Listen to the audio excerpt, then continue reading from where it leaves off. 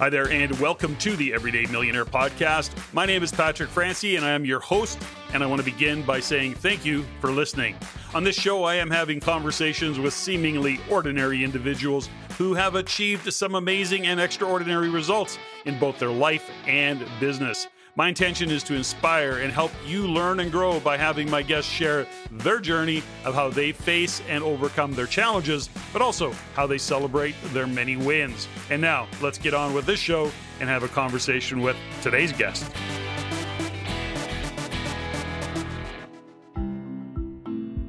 My guest today, Carla Browne, has over 25 years of experience in the real estate industry, starting with Century 21 Dome in 1993, and then working her way up from every job role to becoming provincial broker for 6 offices. In 2013, she expanded her expertise by venturing into property management, franchisee owner, and franchising, and currently brokers the office of Real Property Management Professionals in Saskatoon. Carla's passion for the industry, her professionalism, her ability to support and lead her team has driven her company's success. She was recognized as one of Canada's top 100 elite women in real estate and was awarded Franchisee of the Year with RPM in 2018. Currently, she holds the position of President of Real Property Management in Canada, leading the national brand right across the country. Carla also leads the way in many aspects of business and life, and so I'm looking forward to having her share some of her wisdom and lessons that she's learned on her journey to being a top performer. And without any further delays, let's get this show started. Carla Browne, welcome to the Everyday Millionaire Podcast. Thanks for joining me. Thanks for having me. Now, Carla, I'm excited to have you on the show for a number of reasons, not the least of which is your experience in the world of real estate, your prowess in, business, and, certainly currently what you're achieving within real property management. And before we get started, I always open up the conversation with listeners and I say, aside from the bio, which never does justice to my guests, their bios never seem to do justice. If somebody says to you, Carla, what do you do? What's your answer, Carla? Right. What do I do? Right. Well, I wear a few different hats, I think similar to yourself, Patrick. The first hat that I wear is I am president of Real Property Management Canada. So I help build the brand across Canada and work with offices day in and day out and those interested in an opportunity in becoming an office within the system. And then I also run my own franchise as well. So in Saskatoon, Saskatchewan, I have a property management franchise, Real Property Management Professionals, and we help small to medium-sized investors who are interested in creating wealth through the real estate asset. Those are the 2 hats that I wear, besides being, a mom, a wife, everything else that we do on a day-to-day. But yeah. Sure. So when you consider, what you've got on your plate, you were a franchisee for how long now? Have you been in the property management side of things? Yeah. So my franchisee life, working within franchises actually started if I start talking about dates, you're going to know how old I am. So you can do the math from there. But back in 1993, and I started working with a Century 21 office, actually in Saskatoon, working in bookkeeping, and slowly moved through their office and literally did every position in their office, from bookkeeping to front desk to working in administration to supervising, then became manager, then became a broker, and then eventually with partners owned a number of Century 21 offices in the Saskatchewan market, and which I won't go into. It's a very long story, but then it just kind of morphed into this world of property management has so much opportunity. I loved watching what people could do with real estate, loved it. But they realized that they needed help. Not everyone was meant to be a landlord. Some are, obviously, but some aren't. And they loved being able to purchase real estate and what that could do for them. And they could see how that was going to appreciate year after year, but didn't necessarily want to do all of that day-to-day stuff. Mm-hmm. So I saw a need. And when the brand that it was actually the family that owned the Century 21 group that then bought the master rights to Real Property Management in Canada. And so I already knew that family from my Century 21 world. And then it was just a natural that we should add this into what we were doing. So bought the franchise, my partners weren't super excited about being in property management. They were realtors, right? That's where they came, and I was the operational manager and owner at the time, and broker. But I really wanted to do this. I saw a great need, and so saw the synergy of those two brands working closer together, or those two industries. So I said, we're going to do it. And they said, if we're going to do it, you're doing it. So I did it. And then that just kind of kept me going. I slowly moved away from the Century 21 responsibilities and focused on building the property management brand instead. Well, when we look at property management today, if you consider that real estate investing seems to be and has actually grown, if you look at the numbers have gotten quite large in terms of investors. I know RAIN is an organization with you and with RPM as a trusted partner of the Real Estate Investment Network. We're kind of given some pretty good insights into what's going on in the world of investors. And, you look right across the country, and investing I'm going to say I don't know that it still is a really popular way to create that financial future. Now, to your point, I don't know why anybody would want to manage their own properties. I've done both, and I have no problem saying that managing properties is not the best use of my time, nor am I interested in it, nor do I get fired up about it. So when you look at property management and what's happening in the world of real estate, I mean, it's obviously been a growth market, hence RPM, Real Property Management's growth. Can you give me some insights into what you're seeing in the overall, from your perspective, being in the franchise business as well as the property management business? How has it grown over the past, let's say, 3, 4, 5 years? Immensely, to your point. And then I will also add that this morning I won't say dates, but I read the new CMHC report that came out on Thursday. I hadn't read through it, and that was like, well, that was not a good way to start a Monday, because that was rather depressing. So I was kind of like trying to erase that from my brain. But the rental industry has really grown, and I think the biggest piece of what has grown is that Canada doesn't realize there's companies like ours that will manage when you only have one property, or you only have 3, or if you have 100. They think property management, they think of these great big multiplexes all the time, and these big corporations that own these buildings and house people, instead of realizing that they're actually people like me who love to manage for small to medium-sized investors. So it has grown. Not only has the investment side grown, I mean, it's grown because of the demand for rentals continues to grow. Every year we see more and more. And now we're in this kind of weird place where it's harder maybe to purchase the investment property, but there's still such a strong need.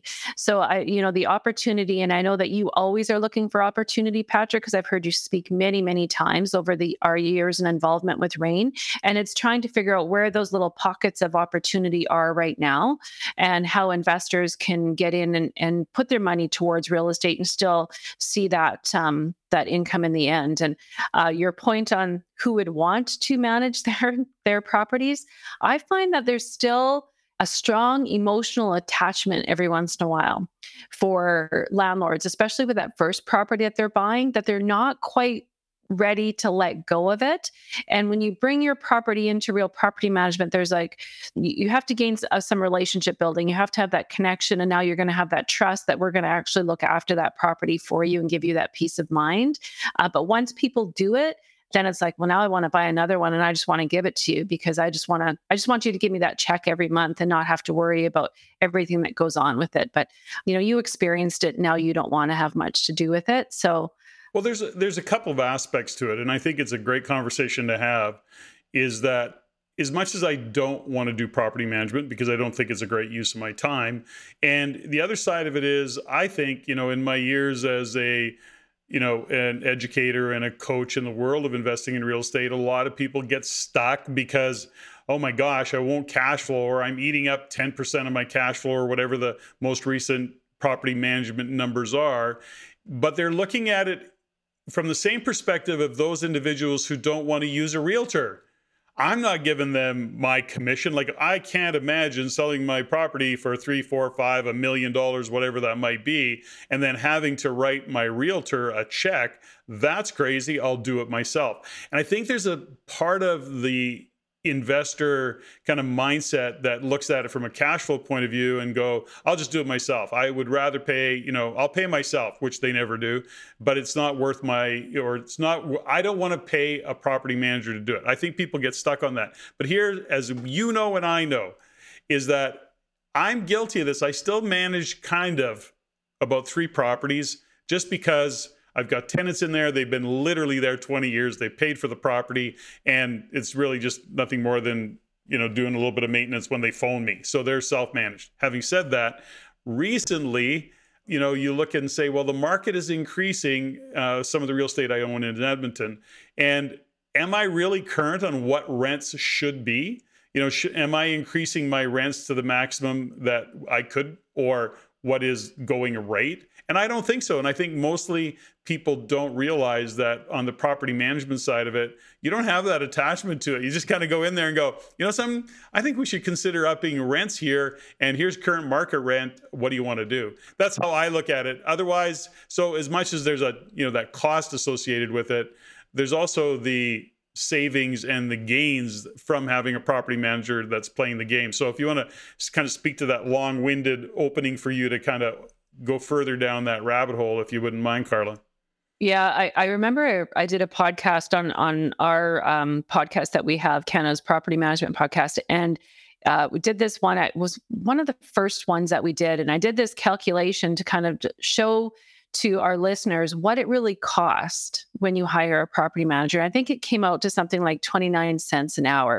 It was ridiculous when I factored everything in, because I truly believe we are not a cost to the investor. We are actually a cost savings, because when we put into play everything that we bring to the table with different types of technology, and of course, everything in technology is a cost. How we go about advertising. Advertising is not free online if you want to be on with the big players anymore. What we bring with the savings for some of the vendors that we offer because of the volumes that we're doing. And you factor all of that in and then realize that you no longer have to pick up the phone or answer a text at 2:00 in the morning because we've got a system to do that. It doesn't. And that emotional part, like I always say, this is a business to me. So if I'm looking after your properties, I'm there to protect your properties. And that's something that I take very seriously. I can take that emotional piece out of it. I have emotions. Trust me, I still have emotions. I'm a feeling person, and I feel for the tenants and I feel for the investors. But we work through that relationship on both sides as well. And the interesting thing that I find, especially because of the interprovincial migration that we've seen, when we see people moving from province to province, they are more apt to come in because they don't know the area, they don't know who to trust.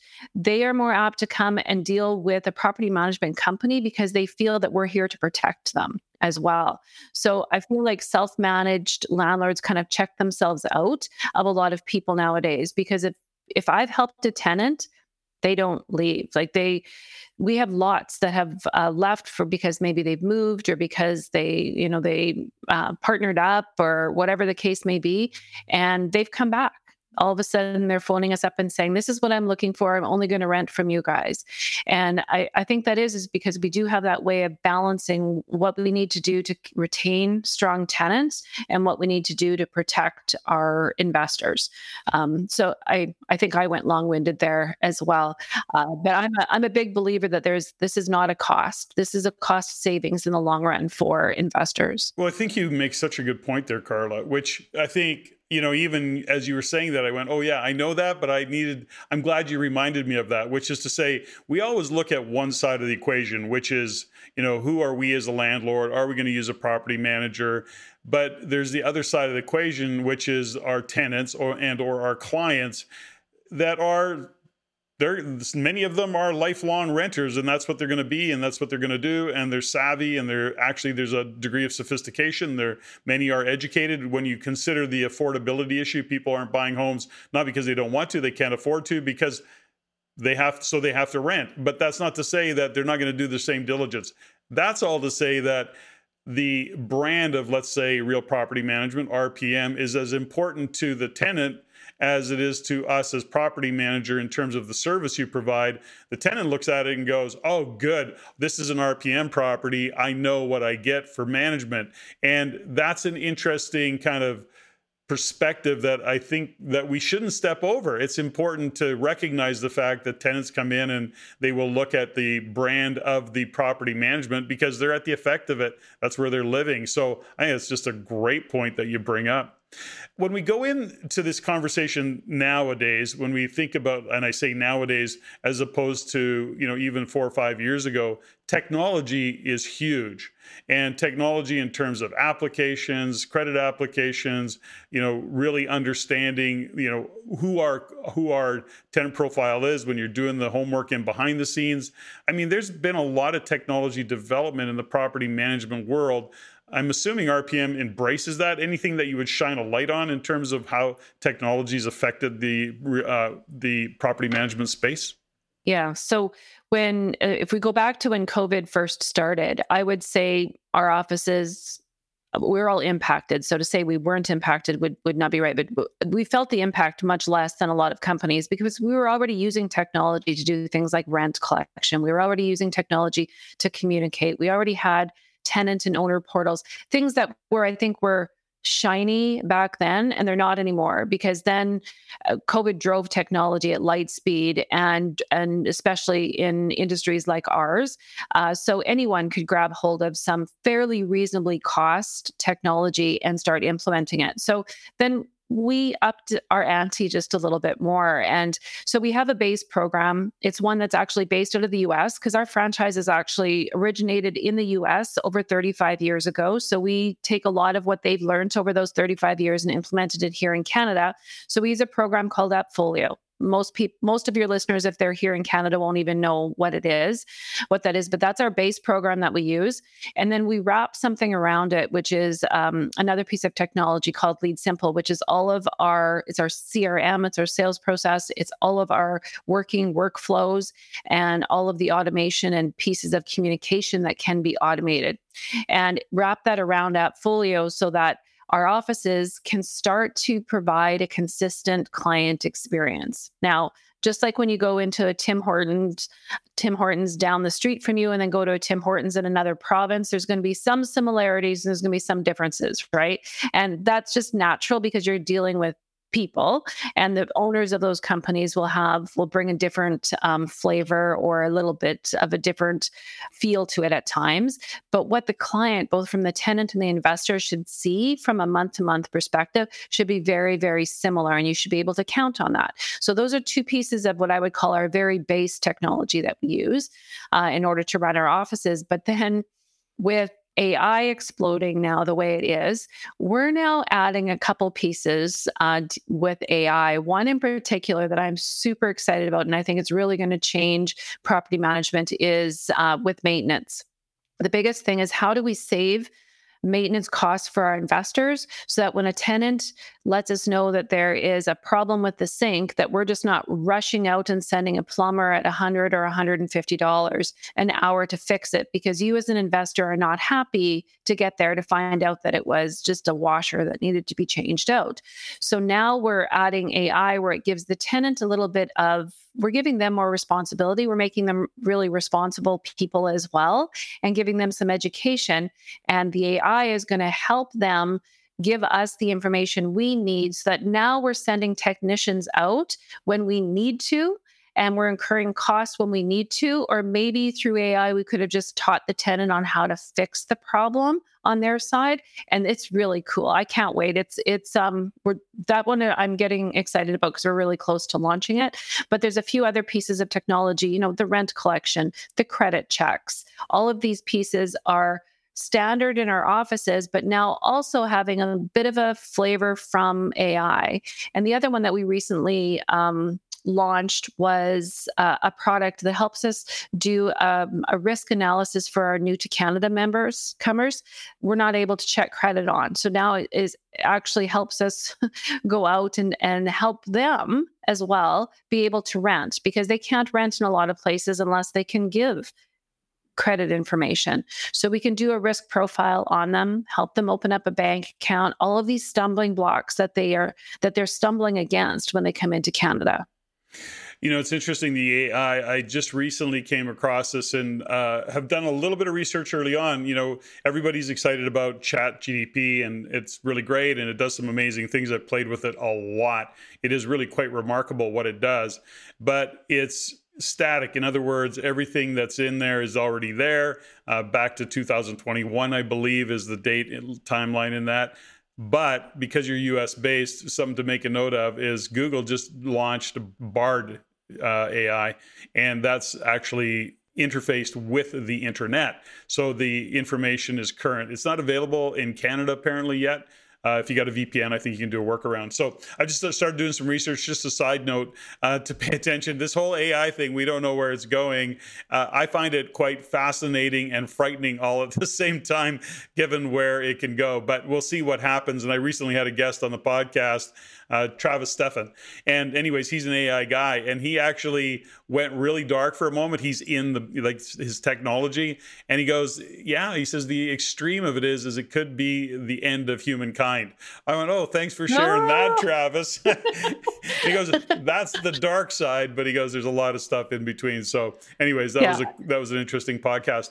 Now, when we talk about property management, we sit here, and you and I have been in it. We've coached, we've facilitated conversations with real estate investors. There are many real estate, we'll call them speculators or gamblers out there, accidental landlords. If you're giving a message to anybody out there, is there one that you come across on an ongoing basis of, oversights or mistakes made, or something that you see reoccurring that you would want to shine a light on, or that you could shine a light on, going, be careful, don't do this. I see it all the time, and this will come back to bite you in the ass. Any kind of profound insights into that world, Carla, from a property management perspective? Well, for new investors, and so now I'm speaking to people who are just buying their first property, or accidental landlords who maybe can't sell their property. We see a lot of that. They can't sell their property. I've got some really strong relationships in the real estate world just because that's where I came from. So then the realtor will turn to me and can you help them? And sure, we can help them for until the market turns, whatever the case may be, and whatever, if their end game is eventually to sell, then I get that.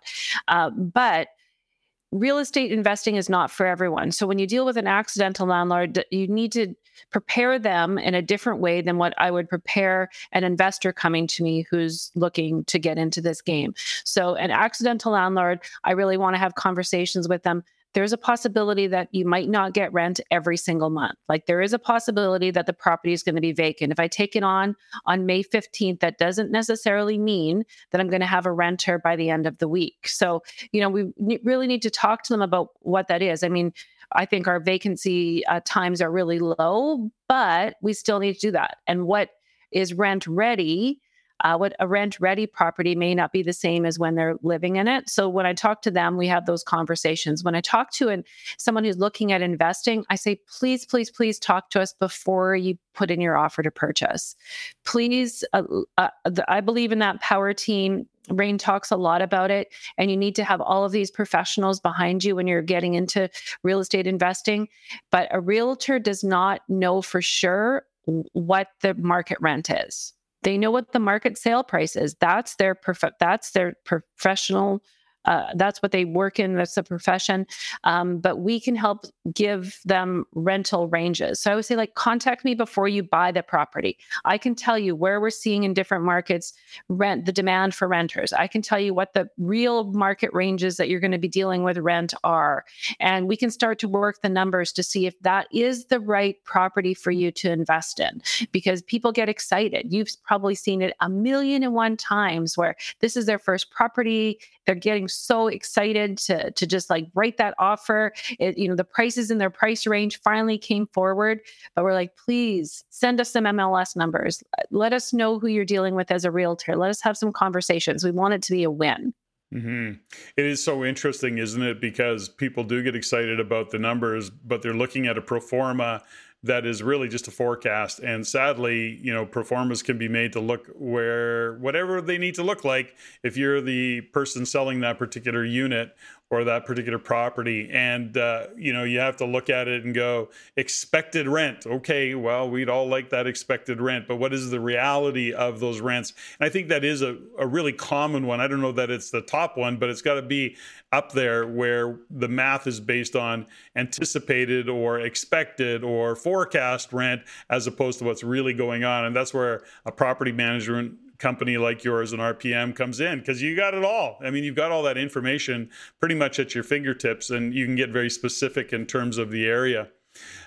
Carla, I want to take us off on a little bit tangent. I want to talk a little bit about you. You've very accomplished in what you've done and where you've come to. And, often I have listeners, part of the whole show is about seemingly ordinary, achieving extraordinary. And when you look at your own journey and you look back at your past, you're sitting here today and kind of on a quasi-entrepreneurial path, and you're a little bit of both. You're both entrepreneurial, intrapreneurial, you're doing it all. When you look back on your history, growing up, did you expect yourself to be an entrepreneur? Did you, as a young girl, did you go, I want to be my own boss when I grow up? What was it for you? How was it for you? Or was it just an entrepreneurial accident? It did become a bit of an accident, actually. I did not. It's strange. I think I always was a little bossy.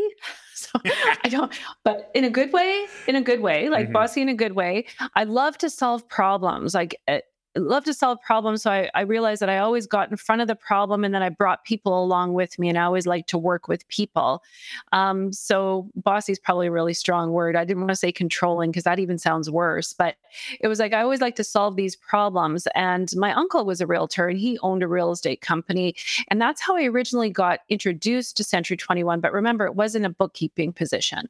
It was very administrative. And lots of people would say to me, well, are you going to get into real estate now? And are you going to sell real estate? And I was like, no, I don't want to ever sell. I don't want to sell. But I was fascinated by the business once I started to really understand business. And that's what I loved. So I got my license. I became a broker, but it was the business and the operational side that I really incredibly loved.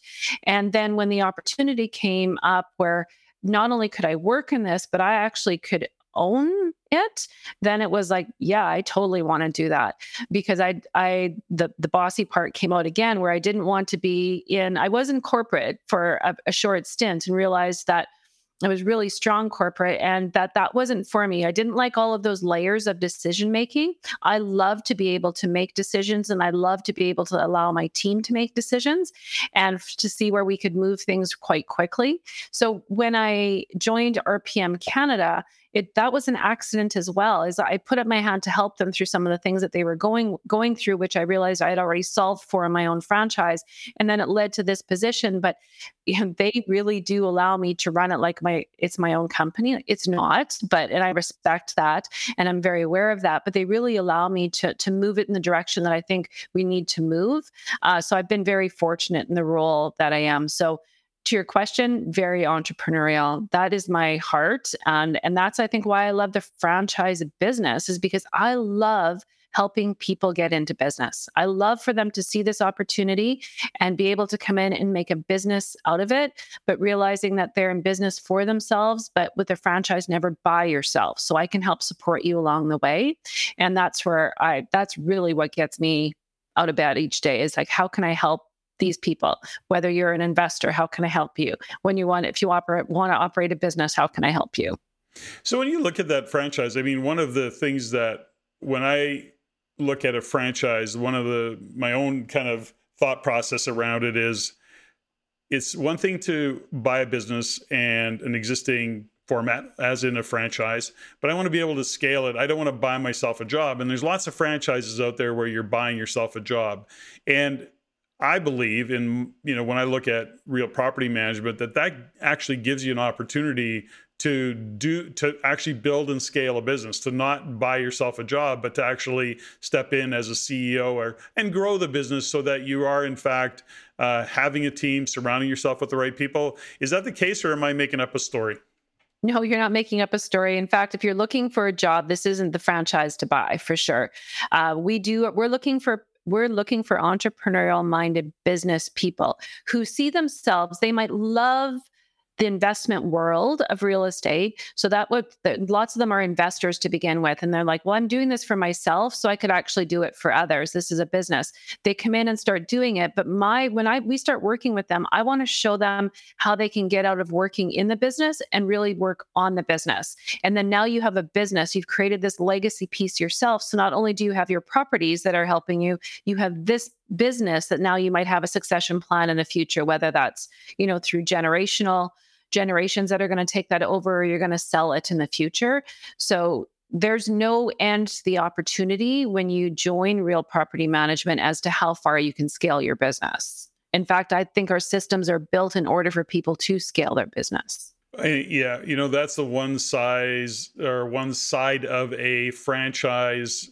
The benefit of it is that a lot of these systems and processes are already in place, and you're not having to reinvent the wheel. You're not having to figure that stuff out for yourself. It's already there, and you can apply it, tweak it if necessary, but ultimately you've got a really great foundation. And that's, of course, that's the upside of a franchise. Yourself, Carla, when you consider, I know that you're big on team, you're big on building team, as the president of a company, as the leader of your team and a franchise owner, I'm curious, in your own development as a leader, is it something that you intentionally study? Do you read a lot about leadership? Do you read a lot about, are you in the space of personal development, professional development? Or do you find that some of your leadership qualities comes pretty natural? And, because I've had guests where they go, no, I do no leadership study at all. It's just how I am, just what I do. That's the path I follow. What is it for you? I think it's a little bit of both. I am an avid learner, an avid reader. And I think it's, although I think my reading is both leadership and mindset. I think I really focus on both of those because I think they just go so hand in hand. And I'm sure you and your wife would really agree. Because I listen to you guys all the time. So I think those two things are important, but I think you have to have a growth mindset and you always have to be learning. Things change. So even though the basics of leadership and actually the basics of mindset haven't changed for decades, there are little things that are tweaked along the way. One thing that I implemented both in my own franchise and with RPM Canada was trying to help our businesses run like businesses and be stronger leaders. So I helped them implement the EOS system, so the book Traction by Gino Wickman. And it really has helped a lot of business owners to really try to understand how you can operate your business and start working on it instead of in it. So it's a great book on building a team and leading them. But last week, I actually was offline for 3 whole days in a business masterclass that was specifically on leadership in business. And I do it about every 6 months, this same workshop, and every time I walk away with tons of notes and more that I'm going to implement. So I think it's really, really important as leaders that we are constantly evolving. I don't think we're ever done learning, quite honestly. But I do think that leaders, you have to love to lead. So you have to have that natural part of you that you love to bring a team along with you, and you love to see their success. And that is something I absolutely love. I love to build it. It is interesting, isn't it, that we do this work in terms of, that we'll call it our leadership training or personal development or whatever it might be, professional development. I've this many years into it, just coming up to 40 years of being in business and the challenges I faced. And Stephanie and I do a Mindset Matters podcast every week, and we love doing it. We have some good laughs, some good debates prior to the show. But, it's interesting that either I have a really short memory or, I hear and I go, shit, I know all this stuff. I just need to be reminded. Here's my own experience with it is that we get caught in life and we get curveballs thrown at us. There's the challenges that we face on an almost day-to-day basis. Sometimes things aren't always great. We love it when they are, but challenges are just part of it and the degree that we're dealing with them. But we also have to say, how do we contextualize some of the stuff that we're facing, the headwinds that we're facing? And you tap into some tools but there's also tools that you forgot that you even have because you haven't had to use them for a while. And sometimes you need a reminder. So it really is about, as you said, it's all out there. We've probably read it before, seen it somewhere before. Sometimes we're just not ready to hear it. And then other times we are. I guess it's really part of it. You're saying, every few months you get into some kind of a mastermind on leadership or whatever that might be. But are you finding the same thing? Is that, oh yeah, no, I know all of this stuff. I just need to be reminded. Yes, well, exactly. Like I said, the basics of business are the basics of business, and they don't change. But I think for me, you hear things at different points in life that you need at that point in time. So you might have heard it all the time, but that's not where you actually were or what you were working on or what was on your mind. And when you hear it at that right moment, all of a sudden something will just click, and then that's what you're going to implement. And do you and Stephanie have listened or read anything by Earl Nightingale? Your mindset people. So you probably have. So somebody introduced me to Earl Nightingale, and actually, I have to admit, I'd never heard of him. And then they had me watch or listen to The Strangest Secret. And I listened to this 36-minute podcast. And I mean, I don't know exactly what date it was, but it was many years ago that he did this. But I'm like, this is like the same thing today that it was way back when. And it's like, we never really talked about mindset back then and the importance of it, like not to the degree that we do now. But when you think about all of the people that you've really respected over the years, all of the people that have been incredible leaders, incredibly successful, whatever your definition of success is, because that's different for different people. But they've all possessed these same things, and that's being able to wrap their mind around where opportunity lies. And as soon as you start wrapping your mind around that and start feeding it those kinds of things, all of a sudden opportunity comes. Like I remember thinking, wow, I could really do this. And then all of a sudden you're doing it. Why is that? And I know that you've done that.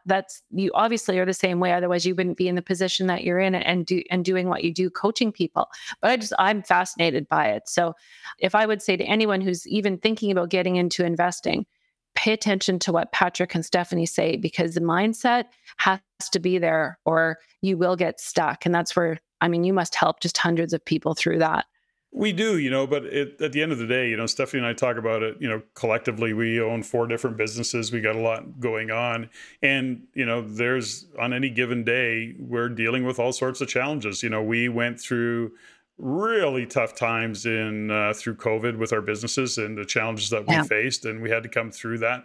So it was really all of the skills that we have and had gained that got us through that time, and we're still going through shit like everybody is, so it is a way for us to get grounded every week and share some messages and some learnings and some reminders. And that's why we do what we do. There's nothing in it for us in that regard, so we do it because we think it's a great message, and we just kind of love to play in that space.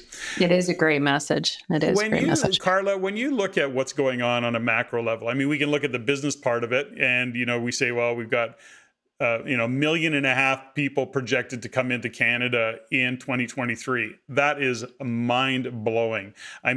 Aside from what it does to housing, it's crushing infrastructure. We can get into all sorts of political rants and debates about right or wrong, but we consider just the impact of it. But then you go into the macro, you've got China, Taiwan, Ukraine, Russia, what's going on in the UK, Germany, Europe overall.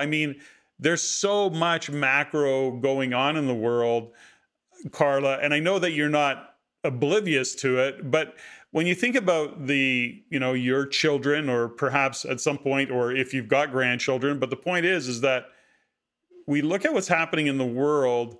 How do you do you just kind of park it in behind you, or do you have a way of dealing with all of the things that are going on at that level and don't buy into it? How do you deal with it? I think that's a great question. I do have a grandchild. I have a 7-year-old granddaughter, and that's probably where it enters my mind, because I look at myself and then I look at, my husband and even my kids, they're moving fine and they're older and looking after themselves. But I think we look at these younger generations and really wonder, everything that's going around us nowadays, how is that going to affect them when they are older? Where are they going? Like, for me, because it's the real estate space, where are they going to live? What are the forces that are going to be impacting them? So I don't think I ever really park it, although I'm very optimistic. Like, I do also always realize that, okay, well, if this is the way it is, what can we do to change it? Who needs to be involved, and where do we need to go? And that's, the problem solver in me. And then I look at the property management space across Canada, and I feel it's still very fragmented. The US, very different than what's happening in Canada, but the property management space still very fragmented, where we do have there's not a lot of consistency in how things run across the board. I mean, RPM Canada we are doing that, with our offices, but it's it's still not at a level where I feel it's working in conjunction closely enough with the real estate industry to really make the impact that it needs to. Where I feel real estate and property management they still butt heads. It's like the realtor doesn't want you to rent and the property manager doesn't want you to sell. And I look at it very differently. And I'm like, what's the best thing right now for that client? And how can we actually then help them continue on whatever that real estate journey or housing journey is going to be? Because that's the way I look at it, is that we have this 17 or 18-year-old or 19-year-old trying to get into the rental space to rent a house. They might eventually want to buy, or they're going to have to upsize on their rental, or when they buy, or is it going to be an investment property? And if you just look at it as a great big housing journey that we could really be helping them through in a different way. So, but trying to figure out how we can get governments from a federal perspective, provincial perspective, and then the municipalities all in unison trying to solve the problems that we're facing right now. That's, I guess, how do we do that? I'm not going to say it's a wish, because I don't want to just wish. I'd like to be part of the solution. But it takes all of us trying to understand what the true problem is, and not just the problem that's going to best solve our industry problem, like just the real estate industry, just the property management industry, just the mortgage industry. I'd like to figure out how collectively we can solve them together.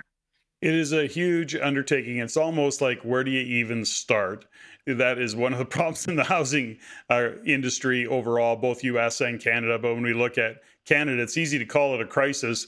And then you kind of look at all the reasons or all of the things that we would consider crisis. I would like to, because you're in Saskatchewan, when we look at what's happening in Ontario, let's get specific and say GTA and even Toronto, we are seeing huge issues with where do people live, cost of living. I've just recently been having conversations with individuals who are sharing stories about, what we would refer to as a McMansion, those big grandiose homes. And you wonder, how the heck can anybody buy those as an investment and make them cash flow? Well, guess what? They're taking international students and renting them out for $600 or $800 a month for a room that the room is really, a couple of blanket walls, a common bathroom, and they're putting 10, 15, 20 students in this almost slum, I guess we'll call it, slumlord housing of some sort, if you will. And we're seeing that happen at the extreme there. In Saskatchewan, you've got a lot of immigrants coming into the province. You've got Ukrainian refugees coming into the province. How are you seeing what's happening from your side of it? And when you kind of have the perspective of Canada within RPM, what are you seeing in that side of the equation? Well, we're seeing a lot of them are finding housing because people are actively looking for the new immigrants coming in. The flip side is we're seeing a lot of people who used to be able to be in housing homeless. And so the homeless population right across Canada, it does not matter what city you're in, has been increasing and increasing. And it was just yesterday, my husband and I went for a walk, and we live right on the riverbank here in Saskatoon. And as we were up on the top trail, I looked down and I'm like, there's a tent right there. There was never tents right there. We just don't live in an area that has ever had visibility of a lot of homelessness. And it just really makes me understand how big of a problem it is. So I think we're feeling it even in Saskatoon. But I do find that when we see the refugees coming in, there's groups that are supporting them and they're helping them find what a lot of it is temporary housing. And then they're, slowly moving into their own rental housing as they get a little bit established. But are we setting ourselves up to push people that were in housing to be homeless? Like that, it's problem, and we're never going to solve it unless we get more houses. And how do we get more houses? We have to break down the barriers, we have to remove the red tape, we have to increase the supply, we need more laborers. Like the problems go on forever to really solve the problem. And you're right, Canada and the US are very similar in that. I was in San Diego a couple weeks ago, and my Uber driver, we were having a conversation, and I asked him, what area in San Diego he lived, and, just having a little chit chat. And then we started talking about homelessness. And he said he has good friends who have full-time jobs, which are considered, decent paying jobs, living in their car because there's no way that they could ever rent a room or rent a house or a condo or apartment, or not even not even a room. They live in their car. Obviously, that's not feasible year-round in places like Saskatchewan, but it's just, this is a problem everywhere. And how do we solve it? And I think that, I don't know who told me this or whether I was reading, but we're even seeing less, like our population isn't going up here in Canada and North America by us. It's going up from migration, which brings a lot of great things to the country. So I don't think that's where we should stop that. But it's like, I don't know, like it just seems like we're going around in a circle. And how do we actually get to a point where we can solve the problem? Now I feel like I'm going in a circle. Sorry, I didn't mean to circle talk there. Well, no, but it really is frustrating, isn't it? And it is a little challenging when you kind of look at just how big a scope, or the scope of the problem and what it is. I find myself when it comes to housing and politics these days, I can get very activated politically in terms of what I see going on. It drives me crazy. My most recent quote is that, the new definition of his insanity is expecting the government that's creating the housing problem to be the same government that fixes the housing problem that they create. And that is definitely challenging, given that it's federal, provincial, municipal. The right arm doesn't know what the left arm is doing. One city does a pretty great job of getting zoning and permits issued. Well, the bigger cities such as Vancouver and Toronto are literally stuck. They can't even intentionally do it, let alone by accident. Like maybe they should just leave it by accident and let people do it. I don't know what or how to solve that problem. It really is quite a predicament that we find ourselves, and we hear the stories from developers, builders, even small developers who are, let's say, going to convert a single family lot into a fourplex, rezone it, permits take weeks, and the cost is astronomical. And I'm looking at it, and on the other side of it, we keep trying to crush demand, whether it be foreign buyers tax, increased rates, more difficulty getting financing. They try and crush the demand side of it, yet it's a supply issue primarily from my perspective, or there's a balance that has to be struck. And when they crush or when they challenge the ability for people to get financing, this goes back to us as investors. We need to provide rental housing. That's what we do. And there's a huge demand for it. And if they keep kind of stopping or preventing investors from investing for all the reasons, mostly politics over policy, we don't get the housing built or supplied that we need for the renters. And it is a vicious circle. To your point, it's like, holy cow, we can go around in this conversation forever. I actually don't know what the solution is. I have thought a lot about it, and it's easy to say, well, just more supply. And I can't wrap my mind around that ever happening, because the bureaucracy of the three levels of government just seem to be problematic. And I think there's such urgency around it that is really what's getting in the way. So we can be optimistic about it and go, okay, well, they'll get it handled. But what do we do in the next 10 years? What do we do for the next 10 years? That's where I get stuck with it and get very frustrated. I don't know. I was just kind of an open rant. I don't know if you want to enter a conversation there anywhere or not, Carla.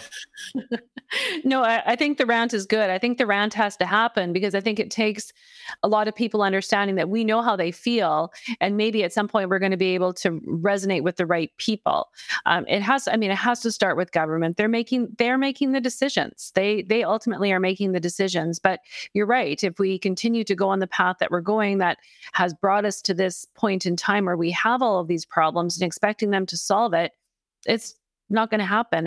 Everyone needs to let go of the barriers and not be so protective, and they don't need to protect their own territory, whether that be a city or province, and realize that we all want to solve the one problem. We want to put people in houses, period. And that's going to mean people have to have the ability to buy a house, and people are going to have the ability to buy houses to rent them. Well, I chuckle only because we need to put people in housing, but not in my backyard, because that'll screw up my parking. So, but not. Yeah, exactly. Yours, but not mine. I'm interested in watching. I don't know if you've been paying attention to it, and I just read another article in the Globe and Mail today about it, and that is Calgary being very progressive in terms of taking commercial space, office space, and turning it into residential and ultimately residential rental housing. And I think it's a step in the right direction. As I read the article, they were talking about just how difficult that task is, given all the things that they have to do from an infrastructure point of view in a office tower versus a residential. And there's all sorts of things that go on with that, which is to say, cost in terms of doing it all, then add to that the challenges, the infrastructure challenges, the engineering challenges, and even to the point where some bedrooms aren't going to have windows. Now, that's an interesting concept. And then they said, well, a certain percentage of it is going to be for some version of affordable or even for homeless. And I went, to me, this is going to be an epic failure. They're going to have this building put together. And I say epic failure. Maybe if they don't need to be profitable, it will work. But I look at it going, who is your tenant profile? Who's going to live in that building? And the minute you put, I guess, what we'll call affordable housing in there, or some portion of it to accommodate homeless, you totally take a whole demographic off the table as who might be your tenant profile. Have you had any thoughts around that? I'm struggling. I love the idea. 1.3 million square feet of office space being turned residential. I mean, it wins on both sides on the surface. Do you think there's going to be a demand for those types of units? I mean, this was just one article in Globe and Mail what this described the unit, and I went, who the heck are going to live in these? Any insights into that, Carla? No, no real insights, except that I 100% agree with you. Is that if we look at the shelters that have been built in the different downtown cores to help with homelessness, none of those, in my opinion, end up being great living spaces. So that's going to be the same thing that's going to happen here, is like, who are you going to put there? And you can't have a different set of building codes for what's acceptable for a homeless person versus somebody who can afford to pay for their rent. So I don't know how they're going to do that. And then you take in your own property that you're buying. So not office building, but you're buying a property, an apartment building or a small fourplex that now you're going to turn into a rental, and you're looking at it and you're going to weigh the options of, is this better to renovate or is this better to knock it down and rebuild? And a lot of times the knock it down and rebuild is a cheaper way of doing it than it is to renovate. And so if they're going to take an office building that was built to office code standards and try to then rejig it and renovate it to be a living space, I think it's going to be hugely expensive. What I thought was a kind of a cool thing that came out during COVID was where we had hotels, where some of the hotels were converting into apartment buildings. That I thought was cool because these are already rooms that are ready to go. They're self-contained. They have all the plumbing in place and whatnot. So I thought that was actually going to be a thing, but that was just me thinking that because it didn't really turn into be a thing. I think managing it turned into a nightmare based on some brief conversations I've had with some insiders on that. Okay. They just kind of Yeah. rolled their eyes and said, you cannot manage people in that environment, especially as long term. And most of them, again, were homeless or affordability issues, and so it just was not a great mix of how do you do this. So there's a lot of damage and fights and all the things that went on in that particular environment. I think that's the biggest thing, right? Is what's the environment you're creating, and when you create an environment, then people are going to gravitate who like that environment, and so it's going to attract a certain tenant profile. That's ultimately, I think, what happens. Yeah. Carla, there's you talk about tenant profile. We talk about what's going on in Calgary. When we look across the country, I have very strong opinions of this, but I'm talking to a world-class property manager. Now, in my opinion, and based on my experience, from an investor point of view, we have to respect that demographically, different property types work better in some centers than others. So in other words, for me, I would not advise investors, and I talk to lots of investors, as you know, and I go, if you're going to invest in a condo in Edmonton, just don't. Just don't. There's a glut of them. It isn't a profile that works really well. They're tough to cash flow. You've got strata fees, as in condo fees, that are only ever going up along with insurance costs. And culturally, it's a tough go in a city like Edmonton. Calgary, less so. And then, of course, you go into the country or across the country, you go to Vancouver, that's what they do. Condo style or even multifamily residential purpose built. And then again, as you get into Southern Ontario, Toronto, GTA, et cetera. Now, what's your view? I want to know, based on your kind of, in your mind, the data and what you see across the country, am I barking up the wrong tree in all this? No, not at all. I'm no matter any of the inner provinces, with the exception of Ontario and BC, when it comes to condos, they're easy to manage for me. Like, I have a lot of them in my own portfolio. From a management perspective, they're not that bad. Mixing different. The mix of the homeowner and the tenant. I mean, there's some things that you have to look at there, but from an investment standpoint, the return is not there, and it's scary what the return will be. If you know condo owners, you know that their costs have literally doubled, if not tripled, and they don't even know if they're going to get insurance next year, because that's the reality of the condo world. So I'm with you on the condos, but I mean, you can't stay away from it when you're in Vancouver or Toronto. But the reason I bring it up is that, we've got listeners right across the country, Canada and the US.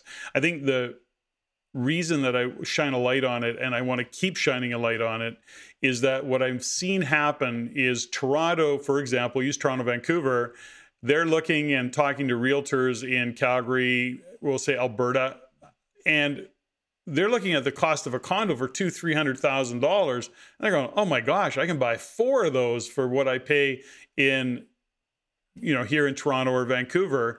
And they don't realize that you can get into a pre-construction condo in Calgary for $300,000. Yes. What's your exit strategy, and what do you think is even possible in terms of renting it? And they have a skewed view of what it is, because they're trying to think that it's the same as Toronto, same as Vancouver, and it's simply not. So I just want to get that message out there. I see it continue to happen, and it kind of pisses me off that they've got realtors that are, I feel like there's realtors in the industry that are taking advantage of those who are not familiar with that particular culture and that particular environment. And it is partially a cultural thing. Alberta, like Saskatchewan, wide open spaces. I don't need to live in a condo. I don't want to rent a condo. And that's in a generalization. I get it. But from an investment point of view, that's how I see it. And that's why I bring it up. Yeah, well, and that goes back again to the conversation we had before, where realtors and property managers, or those that have that level of expertise, work together, because just because it's in your price range doesn't mean that it's a good investment. And that's that they need to look at that. I see a lot of people, the new housing is another thing, because single family homes have skyrocketed when it comes to the rental industry. But if you're going to buy a single family home in a brand new area in a city with 0 amenities, no transportation system yet, you are going to be vacant. You look shiny and new. But as soon as someone comes out there who doesn't have a vehicle or has children who need to go to school, you are not their first choice anymore. So true. I want to shine light on it. So thanks, Carla. Now, Carla, you've been generous with your time. I'm going to start to wind things down, get you back to work. And before I do, however, I have some fun rapid fire questions just to wind it down. You ready? Oh, sure. Okay. I'll warm it up easy. Android or Apple? Apple. Okay, well you don't have to say it 3 times. Apple. I do. I use an Apple too, but I don't drink Apple Kool-Aid. Like I don't buy into it that much. I think it's good, but anyways, I used to be on Android. So do you have a favorite tune or band that you like to listen to? Are you a music person? I'm not really a music person. I actually like all kinds of music. Mm-hmm. So I can't name one that I absolutely love. Okay. Favorite movie? Favorite movie. Not a favorite, but I did watch Air last night and it was really good. People should watch that. Oh, we just had that conversation. So there on your recommendation, I'll make sure I keep it on my priority list. Your room, your desk, or your car? Room, desk, or car? What do you clean first? Desk. I can't work if it's not clean. Favorite swear word? Can't say it on this podcast. What? Do you drop F-bombs? Do you go, fuck? Is that you? I do, but just not in front of a lot of other people. Keep it to yourself. People think that I'm very reserved, and I'm not. You're not. You do come across as pretty reserved, pretty put together, I got to say, Carla. You're actually a free spirit. Yeah. Is that the truth? Definitely. Okay, awesome. And do you have a favorite book? Or one that you recommend? Or I know you mentioned Traction. Is there another one that was impactful on your life, for example?